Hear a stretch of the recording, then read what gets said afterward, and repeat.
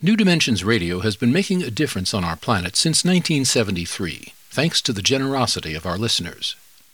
You too can help make a difference with a tax-deductible donation or membership. Please visit our website, newdimensions.org, and just click the Donate button. We at New Dimensions thank you for your support.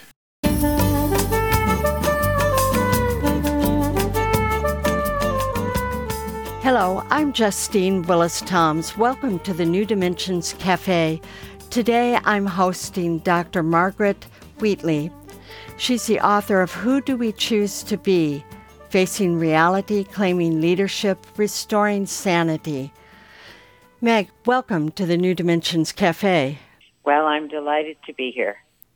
Thank you. I'd love for you to say something about the times that we're living in, the cycle that we're living in, and then couple that with the question that you put out with the title of your book, Who Do We Choose to Be in These Times? So if you could tell us where we are and who do we choose to be? Well, for anyone who is willing to encounter the news these days, and I'm not talking about the blasting of special alerts, but the deeper news of the levels of corruption, the levels of climate change that we're facing, the failure of leadership and political will. If you're willing to look at that, which I absolutely encourage us all to do, find the good journalists, find the good information. Don't just say, I can't believe anyone, so I don't know anything. I hear that a lot, and it's very upsetting.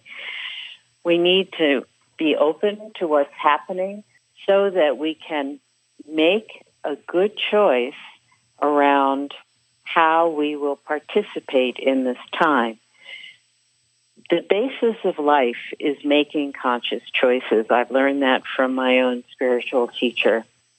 And we must face the reality of what's going on so that as people who care, as people who want to make a difference, we can ascertain or discern what is the difference I can make now.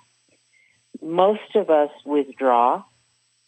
Many of us, maybe all of us, if we truly contemplate what's going on, feel a terrible level of despair and overwhelm and grief. But that doesn't need to disable us from making choices about how do I want to contribute to this time? What is useful action?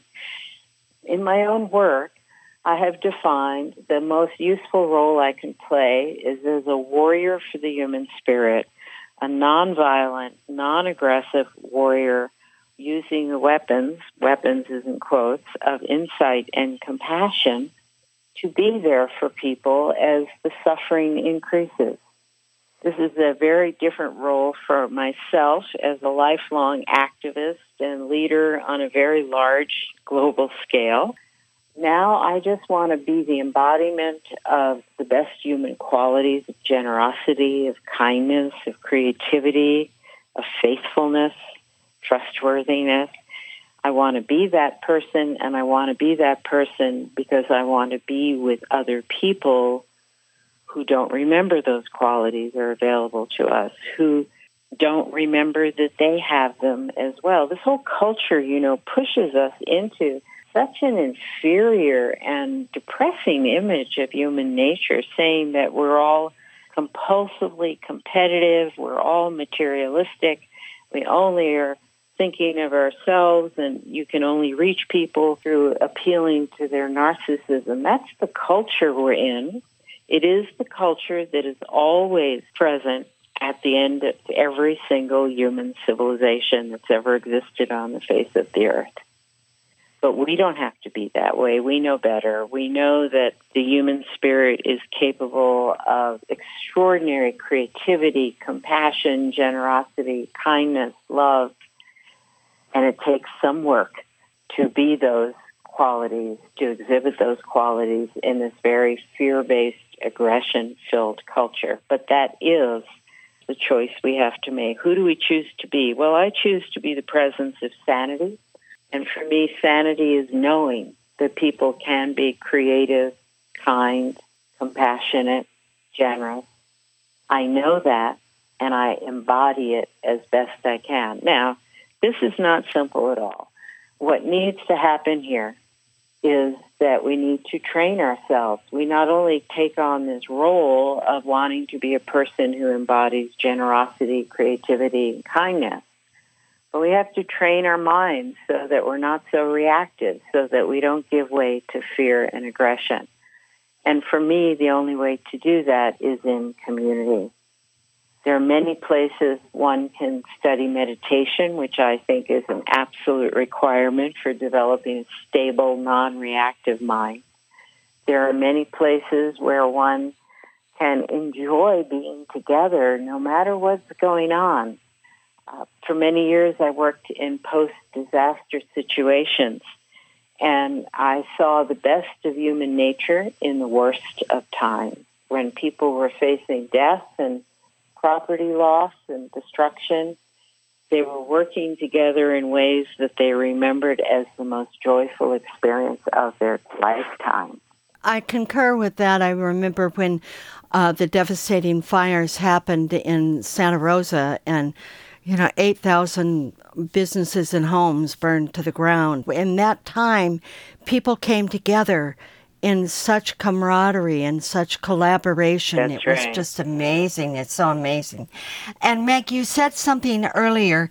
You used the phrase useful action. And I know when you talk about getting together and performing useful action that's beneficial for life, and I'd like for you to say more about this, it's done without being attached to the outcome. Yes, it's a very important question.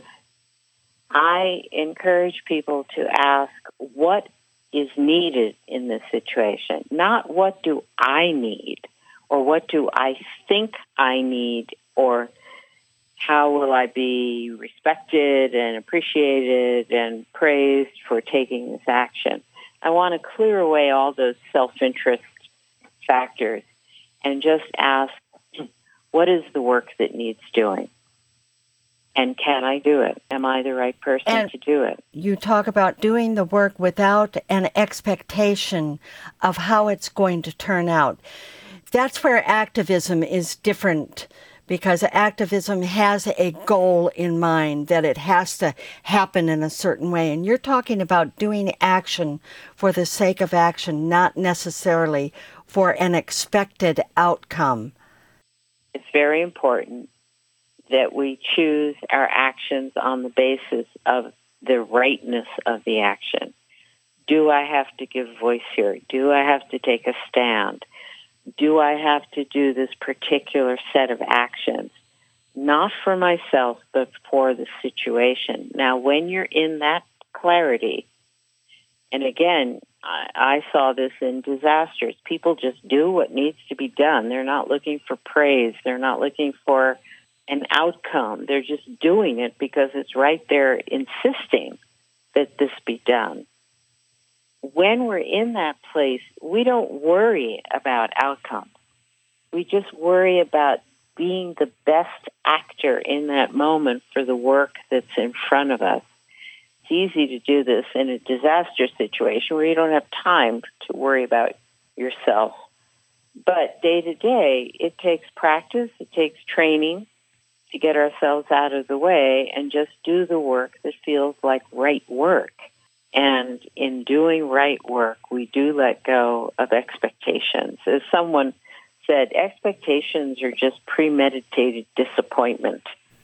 So the more we can just focus on the rightness of the work itself, the better our actions will be, and we won't be disappointed. Now, that's a rather ironic quote, but in Buddhism, hope and fear are the same thing. Whatever we hope for opens us to fear and disappointment when it doesn't come to pass. So everything I'm speaking about now is forget about doing things for a hoped-for outcome, which will only open you to fear and disappointment, and just work from a place of clear seeing. Is this the right work at this time, in this moment? And let me just do it. And so you can feel there's very little ego involved in that, and there's very little demands for appreciation or respect. It's just, this is the work that needs doing, and I seem to be the right person to do it right now. I know, Meg, that you do trainings for warriors for the human spirit, and this is something that's dear to your heart, and you've done this for a while now. Can you say something about that training? Yes, I'm happy to, and there's a lot more information about it up on my website. But these are people who are dedicated and devoted and disciplined. That's why we use the word training. It's like training your body physically or training your mind in this case to be able to be truly present in a situation without your own needs and to be truly effective using all the skill sets you've developed over many years. This training program is for people who still need to make a difference with their lives and work. But, what makes a difference is a response to what's going on in the world. So we are redefining ourselves from being activists and people who were set on changing the world, which was my work for 40 years. We're training ourselves to be present, to be good at being with people, not trying to fix them. We have a slogan that says, don't fix, don't flee, just stay present. And we're really working together as a very strong community so that we have support ongoing. And the training, once it starts, we're finding it doesn't end.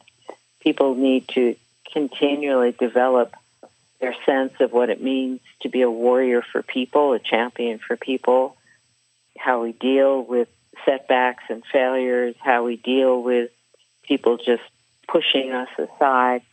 We need to learn how to be there, be present, and embody, as I said at the beginning, our best human capacities. And this takes dedication, discipline, and over time, it's quite a joyful experience. Well, thank you so much, Meg, for being part of the New Dimensions Cafe today and for sharing your wisdom with us. I want to remind our listeners that I've been speaking with Dr. Margaret Wheatley, and she's the author of Who Do We Choose to Be? Facing Reality, Claiming Leadership, Restoring Sanity. And if you want to know more about her work, you can go to her website, margaretwheatley.com. And Wheatley is Wheatley, Wheatley, margaretwheatley.com. And there are many, many resources. There are videos of Margaret and Meg and other people. There are all sorts of articles that you can tap into, and you can learn more about the training, Warriors for the Human Spirit. Or you can get there through the New Dimensions website, newdimensions.org. I'm Justine Willis-Toms, and I want to thank you for joining us at the New Dimensions Cafe. I invite you to please join us again. You've been listening to the New Dimensions Cafe.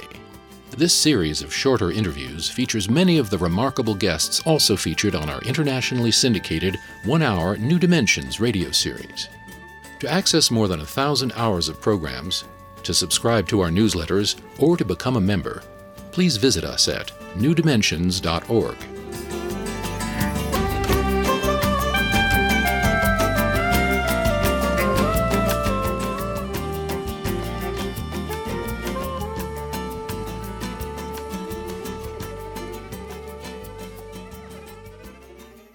New Dimensions Radio has been making a difference on our planet since 1973, thanks to the generosity of our listeners. You too can help make a difference with a tax-deductible donation or membership. Please visit our website, newdimensions.org, and just click the Donate button. We at New Dimensions thank you for your support.